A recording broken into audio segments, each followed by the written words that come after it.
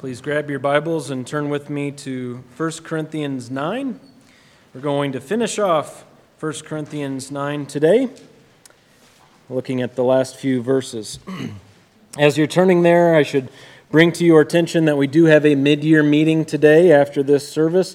It will be relatively short. It'll be short. We'll keep it quick. So, yes, please plan on staying for that. Whether you're a member or not, it's a good opportunity to get information about our church, what's going on. We have a financial report and all of that you can get access to there. So hopefully it'll be about 20 to 30 minutes, but we'll see what pans out. We'll see how many questions you have and see how long it takes. But we will be in 1 Corinthians 9 this morning, verses 24 to 27 that Tyler read for us earlier. And let me start by saying, as the theme for today's message, the Christian life is not to be approached casually. We see this in the text today, that the Christian life is not to be approached casually. And to illustrate my point, think of a time perhaps when you've had your car being worked on and you've had to kill time, something like that. For me, it was last fall in Frisco, Colorado. I got a little too excited with my brake pedal and burned out some brakes on the way down some hills. And anyway, I ended up putting the car in the shop, and my family and I spent some time in Frisco.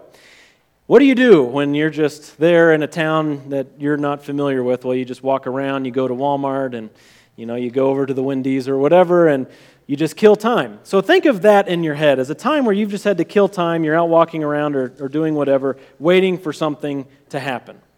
Now think of when you have intentionally planned something out so that you will arrive at a location promptly, or perhaps even running late.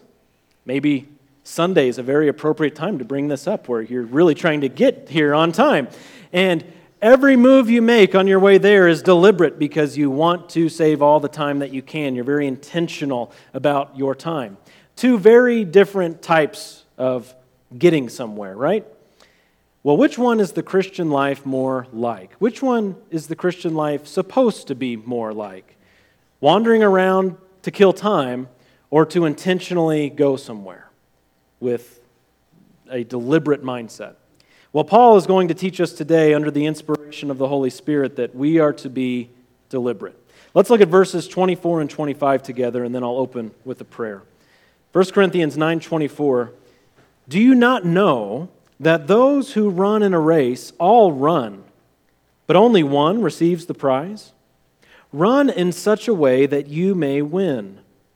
Everyone who competes in the games exercises self-control in all things. They then do it to receive a perishable wreath, but we an imperishable." Lord, we thank you for this text set before us this morning, that we have our eyes fixed on the imperishable prize won for us in Christ, that we would look to the author and perfecter of our faith, Jesus Christ, today as we consider these things. Lord, we thank you that not only have you saved us, but you have left us here. We thank you for that. That you have given us the opportunity in this life to know you and to make you known. That you've given us the opportunity to learn the deep things of God from your word and from your Holy Spirit, who guides us and directs us as we seek to follow Jesus in this life. God, we thank you that we have the opportunity to be here this morning and to study this word. Cause us to do this rightly, that we wouldn't see these words as just ink on paper, but that we would understand that this is your powerful word. Give us, by your grace, a vision for this week and the days to come of how we are to intentionally live for you and for your glory. And Lord, we ask together that though I am a sinner by nature and by choice, that I would not get in the way of your word this morning, but that by your power, your word would be so clear to your people. Lord, give us a great time looking into this majestic and wonderful and beautiful scripture today. In Jesus' name, amen. Well, we left off last week with verse 23, and I do think it would be appropriate for us to back up just one verse and look at that again as we consider the text for today. Paul wrote to these Corinthians saying, I do all things for the sake of the gospel, so that I may become a fellow partaker of it. Paul was just explaining in last week's passage how he has become all things to all people. He has adapted his behavior, his customs, in ways that the grace of God and the truth of God have allowed him so that he can win a hearing with other people when it comes to gospel proclamation. Paul was adapting, not changing, but adapting the gospel message in such a way that people could hear it better. When he was among Jews, he adapted. When he was among those without the law, he adapted. And he used his freedom in Christ for this type of slavery. That's what Paul calls it, is slavery. He's free from all men, and yet he's become a slave of all because his vision was to have the gospel go out among all people. He wanted to be used by God. You see, again, at the end of verse 23, his purpose for all of this was to become a fellow partaker of the gospel. He was doing all of this so that he would be a partaker of the gospel, to be an instrument in God's hand, that in his daily life, day by day, the gospel would flow through him, not just in word but in deed, the way that he loved people and cared for them and set aside himself as the priority of his life and prioritized the community that needed Christ. And God is teaching us that there is great reward in striving for the sake of the gospel. As we consider this passage of Scripture, there is great reward in imitating Paul as he imitates Christ. And Paul's going to say that at the beginning of chapter 11.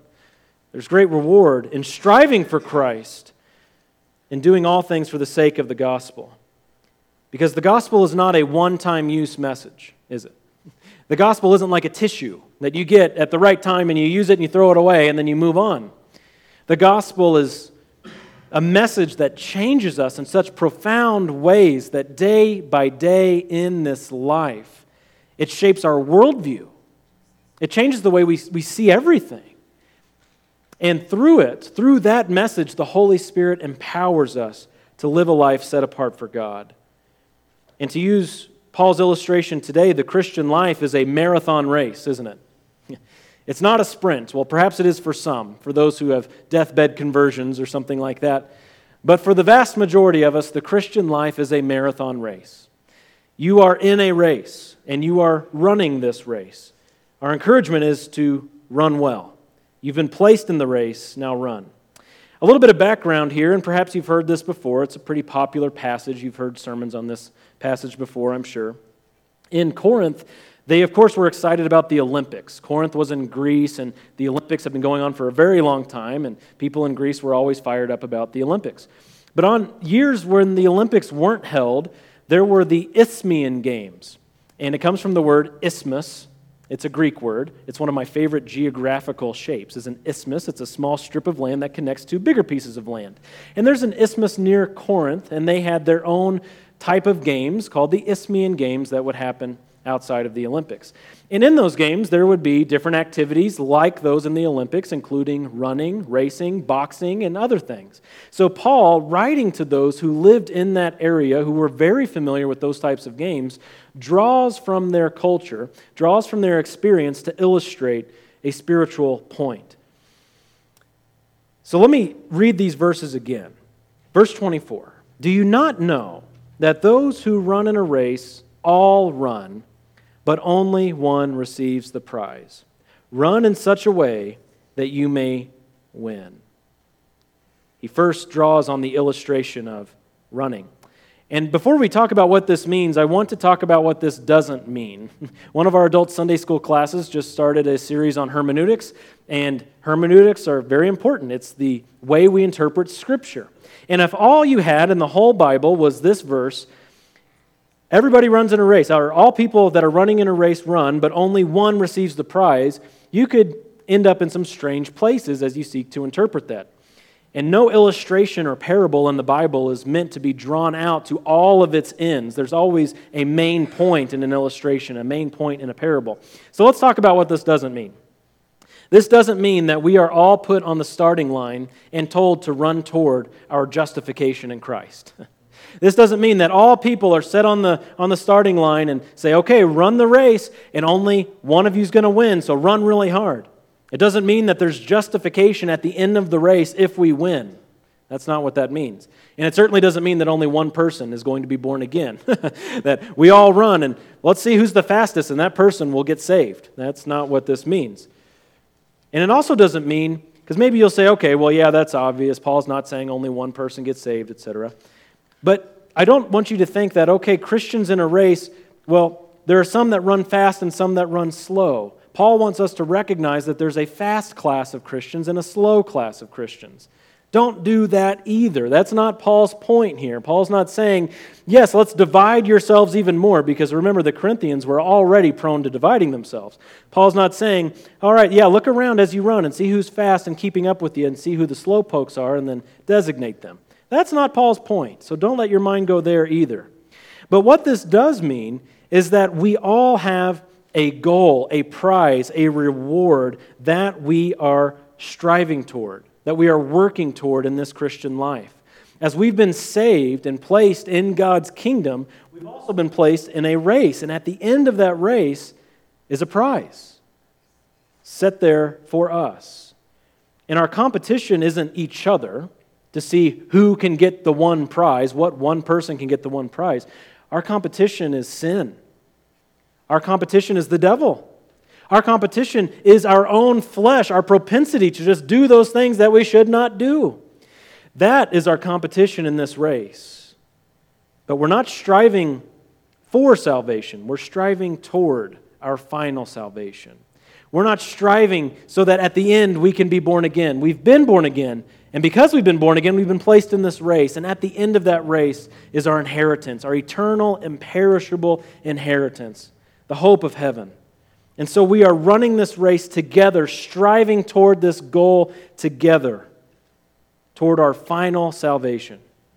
And this is what's called perseverance. Perseverance. It's a biblical word. God has called us not just to be saved, to believe on the Lord Jesus Christ, but to persevere in our faith, to live our lives set apart for Him. And we are to run in such a way, it says, as to win the prize. This means you run like the winner. It's quite literally what it means. Paul's drawing on an illustration from an actual Olympic-type race. Run in such a way that you may win. Our running, our striving, our intentionality in this life must be that of one who is setting out to win a race, not one who is there just to gawk, but someone who is there to win. And this is the present active, imperative verb that Paul is giving us to run. Now you are to run. It is a command from God for His glory. And Paul's aim here, of course, in the context of chapter 9, was to gain that hearing with the lost world around him.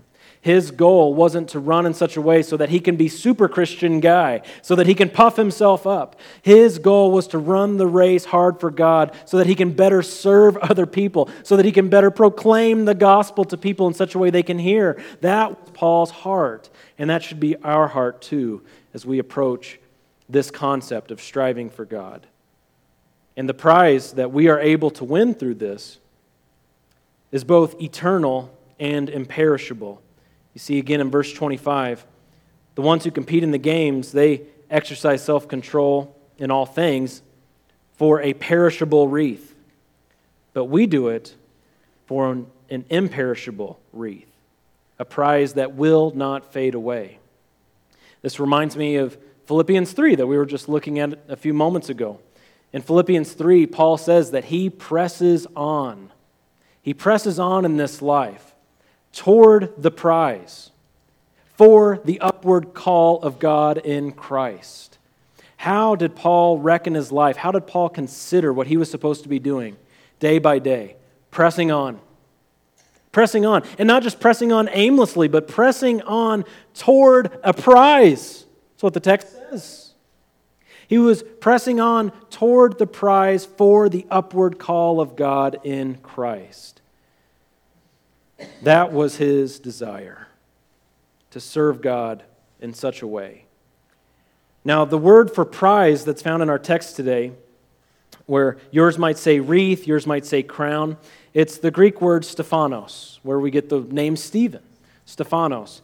And your translations will have different renderings of that, and that's okay. But as Paul was making reference to the perishable Stephanos, the prize that fades away, Paul was likely, again, referencing these Olympic-type games that were held in Corinth, and at the end, the winner would receive a wreath or a crown of pine branches, a pine tree. Snap them together and weave it all, and you can set it on someone's head or put it around someone's neck, and you know that won't last long, right? Those pine branches that are disconnected from the trunk of the tree, they won't last long. It fades away. Of course, there was more that came with the crown. It wasn't just that they got this piece of sticks. They also got their fame and their glory locally. They were known around the area as the one who won in that particular event that year. Yet all of that fades too, doesn't it? Perhaps some of you were good at sports and set records or something like that. Well, it doesn't take long until someone else comes along and dethrones you. You can see banners that high schools will have that'll have the years that they've won their championships, and that's great, but why isn't it every year? Well, because some other team comes and they dethrone them, and those things don't last. They fade away. They perish. Just like the banner it's printed on, it will all just fade away. Sounds like Ecclesiastes, doesn't it? You work real hard in this life. Well, what do you gain? Someone else comes along and takes it all, and it all just fades away. Well, that's a perishable prize. Yet we see in the text of Scripture that there is a biblical prize, a biblical Stephanos. And I want to give you a tour of some Bible passages, starting with Philippians 4:1. You don't have to flip around. We'll be looking at several. It'll be up on the screen. But in Philippians 4:1, Paul wrote to this church saying, "My beloved brethren, whom I long to see," and he calls them his joy and his crown. Paul saw this church that he had helped establish, that he had invested in. He saw them as his crown. Now, we know human souls don't fade away, do they? The body's wasting away, but the inner man is being renewed day by day. Paul looked at this room full of people, something like this: my joy and my crown. What an amazing statement. 2 Timothy, the end of Paul's life, 2 Timothy chapter 4, Paul wrote to this young pastor saying, "I'm already being poured out as a drink offering, and the time of my departure has come. I have fought the good fight. I have finished the course. I have kept the faith. In the future there is laid up for me the crown of righteousness, which the Lord, the righteous judge, will award to me on that day. And not only to me, but also to all who have loved his appearing." For those who will love the appearing of the Lord Jesus Christ when he comes again, they will receive a crown of righteousness. Righteousness doesn't fade away, does it? It's not like a pine branch. It doesn't fade away. James chapter 1, verse 12. "Blessed is a man who perseveres under trial, for once he has been approved, he will receive the crown of life, which the Lord has promised to those who love him." Again, connecting the idea of perseverance in receiving a prize or a crown. It's the crown of life. And the life that comes from God never perishes, never fades away, never ends. 1 Peter chapter 5, verse 4, written to local church elders. "When the chief shepherd appears, you will receive the unfading crown of glory." The glory that comes from God doesn't fade away. It's imperishable. It lasts forever. And finally, a couple of references in the book of Revelation. Written to the church at Smyrna, "Do not fear what you are about to suffer. Behold, the devil is about to cast some of you into prison, so that you will be tested, and you will have tribulation for 10 days. Be faithful until death, and Jesus says," this is Jesus speaking, "I will give you the crown of life." A promise to a church. And then to the church in Philadelphia in chapter 3, verse 11. "I'm coming quickly. Hold fast to what you have," or hold fast what you have, "so that no one will take your crown," the crown that Jesus gives. And Jesus gives a better crown than the Isthmian Games give, doesn't he? Well, although we are not earning our salvation, Scripture is very clear on that. We have to see, just from this smattering of verses, but several others, that the testimony of Scripture is that the crown is not given without perseverance. The crown that God gives is not given without persevering through this life toward your eternal life, being recognized in Christ at the consummation of all things.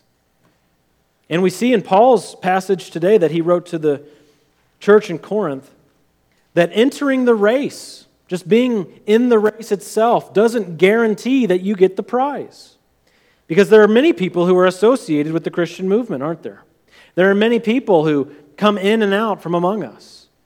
And not all of them are of us. This is 1 John chapter 2. They went out from us because they weren't really of us. Entering the race doesn't guarantee the prize. If there's any reason that you're associated with the church or a Christian movement outside of the fact that you love the Lord Jesus and you recognize His finished work in the gospel, there's no prize for you.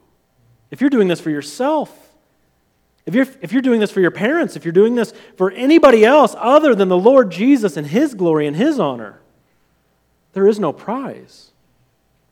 But for those who have been placed in this race through true belief in the gospel, we strive toward a prize. And God remains faithful. We run into something very interesting in this passage. Look down at verse 27, the last verse of the chapter. And we'll touch on this more in a few moments, but Paul says that he disciplines his body and he makes it his slave so that after I have preached to others, I myself will not be disqualified. Now this is interesting. Paul, the apostle, who is currently writing inspired scripture, brings up the possibility that he could be disqualified. Now that is very interesting, isn't it? Because when you think of all people who for sure are in heaven, well, Paul's right up there at the top, isn't he? I mean, of course, Paul knew Jesus. He was saved. He preached the gospel. He articulated deep truths of God. And yet he brings up that he disciplines his body so that he will not be disqualified. Very interesting. Let me share with you a couple of quotes. The first one's real short. The second one's not. But Gordon Fee, in his commentary, said, Paul keeps warning and assurance in tension. One of the things that Paul does in his letters is he does bring up warnings. This is a warning passage that you may not be disqualified from the prize, from the inheritance. And yet Paul also wrote quite a bit about assurance, didn't he? The assurance of heaven. And he keeps these two things in tension. Well, why does he do that? And I thought Thomas Schreiner's commentary was just so good. This one takes 3 slides to get through, so hang in there, okay? If you got a Gatorade, take a sip. Thomas Schreiner wrote, warnings and exhortations to persevere until the end in order to receive salvation are common in the New Testament. At the same time, we see promises that God will preserve His people until the final day. I suggest that the warnings and admonitions in the New Testament are one of the fundamental means used to preserve Christians in the faith. As believers respond to warnings, their assurance is not dampened, but deepened. The need to run the race to the end did not fill Paul with doubt or shake his confidence. Instead, the admonition to run the race stimulated him to continue in the faith, and his perseverance bolstered his confidence that he would receive final salvation. Those who do not persevere reveal that they were not genuine. Thus, perseverance is the mark of a true believer. Very good commentary. He says that the warnings in the New Testament and passages like this that make us think, why would you even bring that up? He says that these are a means that God uses to bolster His people. These are a means that God uses not to dampen their faith, but to deepen their faith. That as believers respond to warnings appropriately, they persevere for the glory of God. Yet as unbelievers respond to God's warnings in the way that they do, they are exposed for what they are, truly unbelieving people. So, let's remember our context. How do we run the race well? Well, we lay down our rights for the sake of love. This is Paul's whole point. He's not urging you to get into some sort of Christian program. That's how you run the race well, is to sign up for this, whatever number of steps program there is so that you can be a really good, tough Christian. That's not it. Paul's not giving them some sort of 1, 2, 3, do these things, check these boxes, and that way you will know that you're running the race well. Paul is seeking through the Holy Spirit's power to stimulate their thinking that they would lay down their rights for the sake of gospel love, that they would set aside themselves as the priority and prioritize others in this life, both in evangelism and in the fellowship, that they would serve God by serving others, that would be their heartbeat for their lives.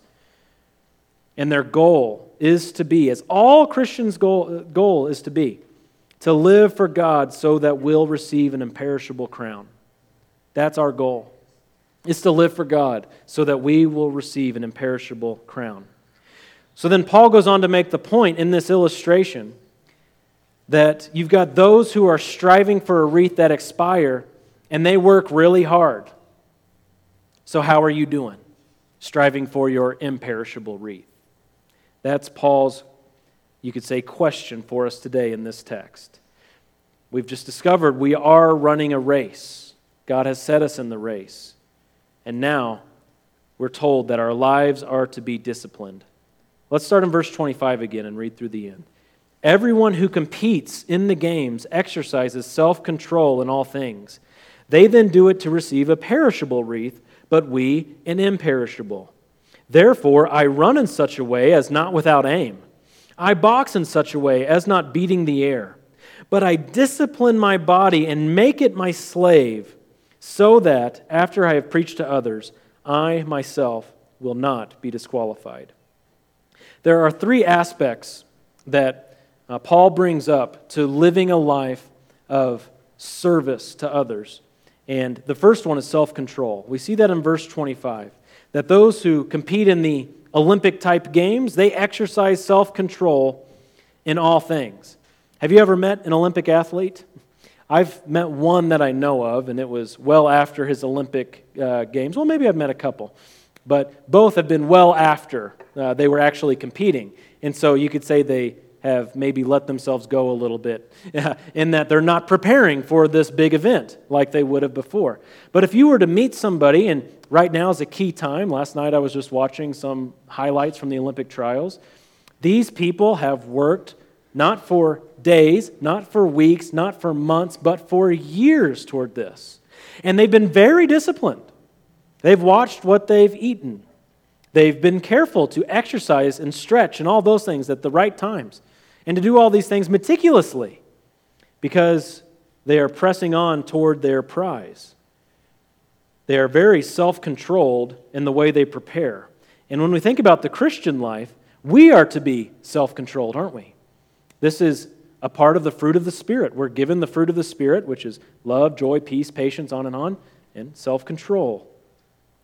We're awarded self-control by God, yet we don't always take it up, do we? We don't always cooperate in ways that show us to be self-controlled. But we must seek this in the Christian life, to be self-controlled.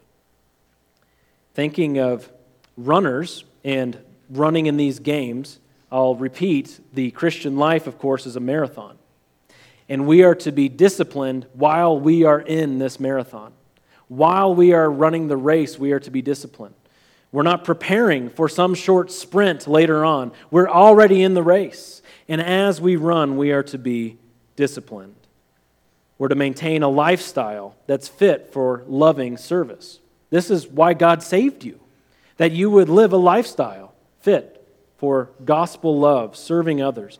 And this is our responsibility to do this. This is on us as human beings with brains and spirits that God has placed in us, and emotions, and all these things that we have. It is now on us to submit those things to God through the gospel on a daily basis, that we would submit to Him, to be self-controlled, to be intentional about the way we live, to reject opportunities for prioritizing ourselves because we have countless opportunities for that, but that we would use our freedom for serving others.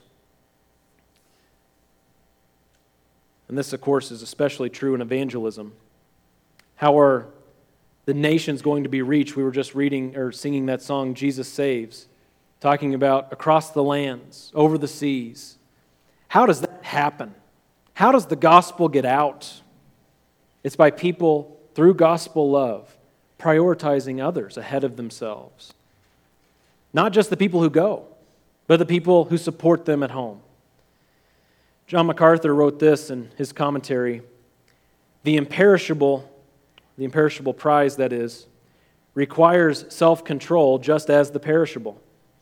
The athlete's disciplined self-control is a rebuke of half-hearted, out-of-shape Christians who do almost nothing to prepare themselves to witness to the lost and consequently seldom do. That one hurts a little bit, huh? Self-control is vital, especially when we think about how is the gospel going to get out. Well, through Christians who are seeking to live for God. Another aspect, a second aspect that Paul brings up, I said there were three, they're all very closely related.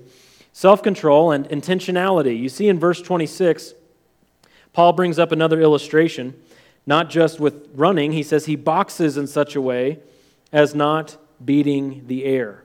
This means that the Christian is to reject impulse reaction or feelings-based living. We don't live by what are our cravings that pop up throughout the day, or at least we shouldn't live that way. God has called us to live with intentionality, to view the world as we have been told through Scripture, and to make decisions in our lives reflecting the truth of God. Paul was determined to land punches, wasn't he? He was determined, in accordance with his strategy, to box well. If you ever met somebody who's been in boxing, they don't enter that match flippantly. They don't just sign up for it the day of and say, okay, that sounds good. Of course, there's all kinds of workouts, preparing of the body, but there's also a strategy involved with it. They study their opponent. They seek to find out what their opponent does in the boxing match and what they can do to win. Paul, of course, had a strategy for life, and he implores us to have a strategy, an intentional strategy, as we live our lives and how we are going to serve others through self-control and intentional gospel living. Paul's teaching here that our bodies are our slaves. It's not the other way around. There are so many people that go about living their lives thinking that their mind has no control over their body. But their body is in control. My body has a mind of its own. It has all these desires, and there are all these things that I want to do. And I can't help myself. Have you said that phrase this past week? I can't help myself? Well, Scripture teaches that we can help ourselves. Our minds are to direct how we live. Our bodies aren't in control. Your mind is in control of your body. You've been equipped to live that way. And thirdly, we see here too that Paul was set on disciplining his body. In verse 27, I discipline my body, make it my slave, so that after I have preached to others, I will not be disqualified. The lusts of the flesh are to be fought constantly. Our bodies are to be mastered with discipline. Romans chapter 13, verse 14 says, put on the Lord Jesus Christ and make no provision for the flesh in regard to its lusts. It's part of the commission for living a life for God. In 1 Peter 2:11, we looked at this past Wednesday night. Beloved, I urge you as aliens and strangers to abstain from fleshly lusts, which wage war against the soul. We are to discipline our bodies by waging war against that which has declared war on us. We are to battle against the flesh and sin. It's our Christian duty to have intentional control over our body for the Lord's sake. Now, the text actually says, again in verse 27, where Paul writes, I discipline my body. That word means to make black and blue, to bruise. Paul is saying he's bruising his body in this endeavor. And that means that discipline, self-control, intentionality, it hurts. It hurts sometimes.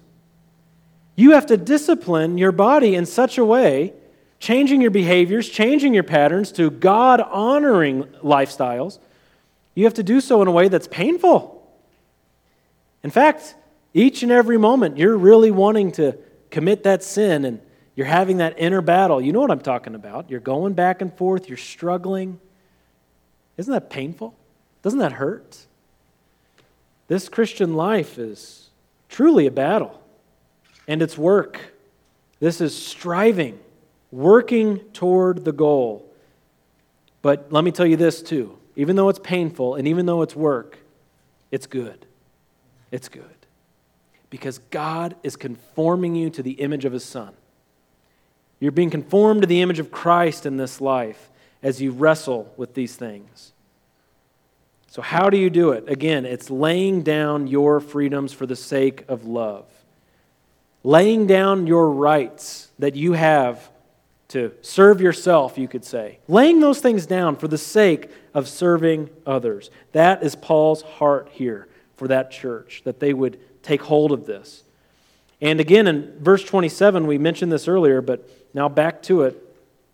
When you do this, you're also preserving your qualification for the prize. Paul says that he does this so that, and I've taught you that so that is a purpose statement. Why does Paul discipline his body? For the purpose of not being disqualified. He's preserving his qualification as a person who represents the name of Christ in the world. He's preserving his qualification for the prize as he lives a disciplined life. You have to understand that a hypocritical life is disqualifying. A life of hypocrisy is disqualifying from the prize. Because what is hypocrisy?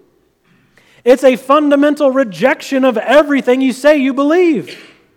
It's a rejection of the gospel. It's a rejection of truth. It exposes unbelief. When you talk one way in public and live another way. And again, I'm not saying, I've had to talk about this on Wednesday night as we covered 1 Peter 2. This isn't a call to a perfect life. You're not able to live a perfect life.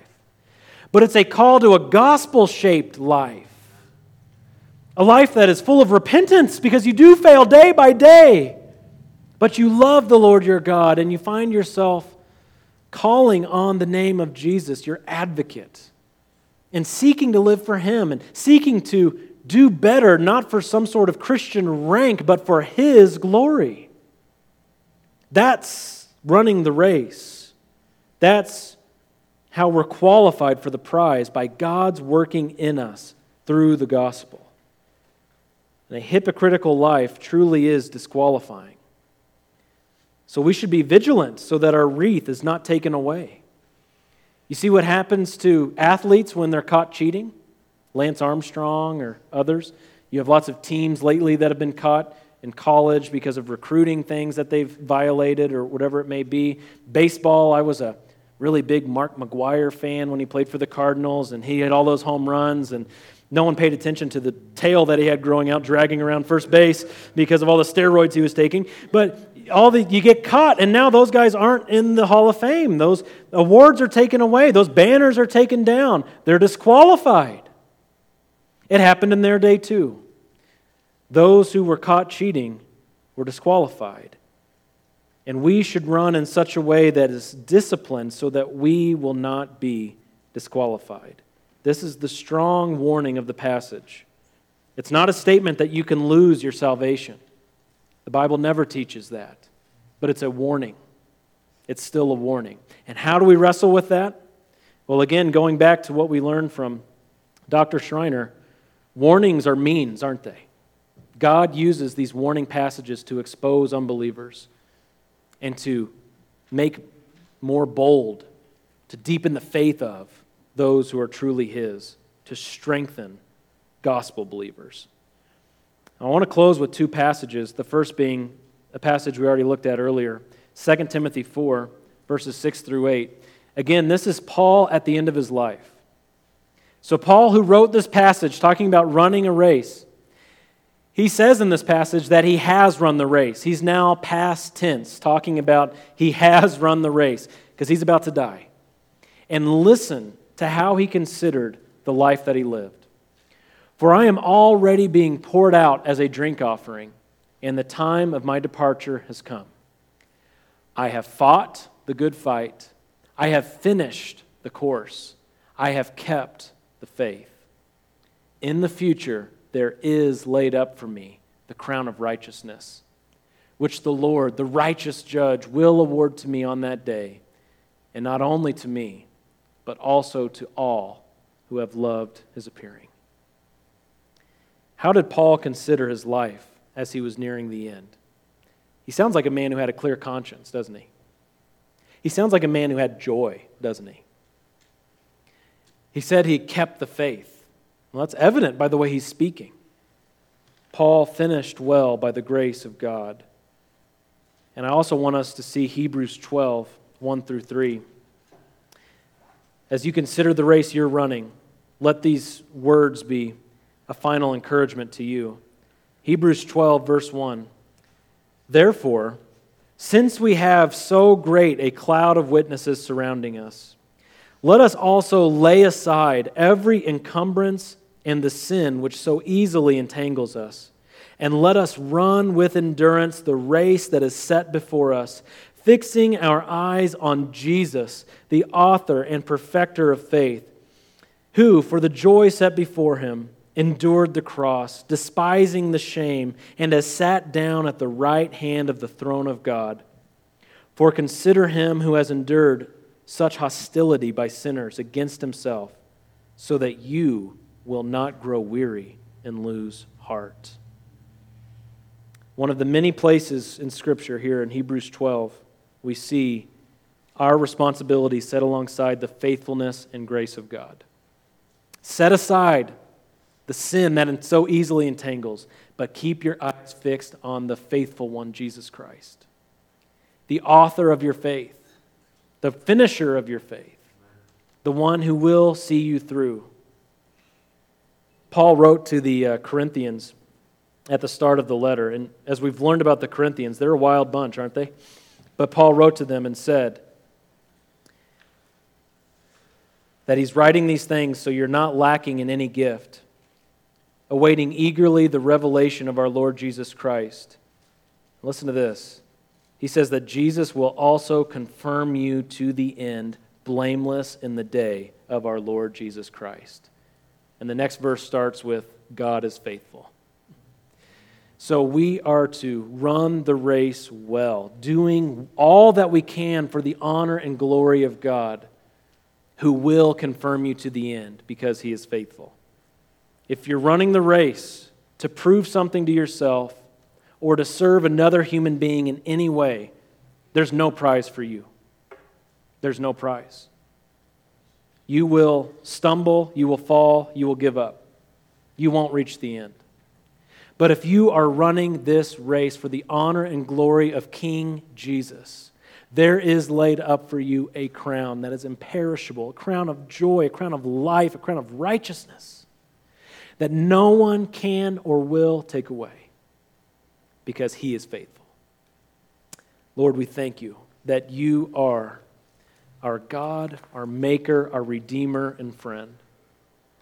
We ask that as we live this life, we would pursue your glory by displaying gospel love, laying down our rights, setting aside those things where we're serving ourselves, so that we would serve others in the church and outside the church, that you would be made much of among the people, that you would be magnified and glorified. Please cause us to see the gospel as a worldview that has been given to us, that daily living is for service, that you would be made much of in our lives. And we thank you that we have the promise of eternal life that no man can take away. That day by day as we strive, we're striving toward this salvation you've promised in Jesus Christ. And it's in his name we pray. Amen.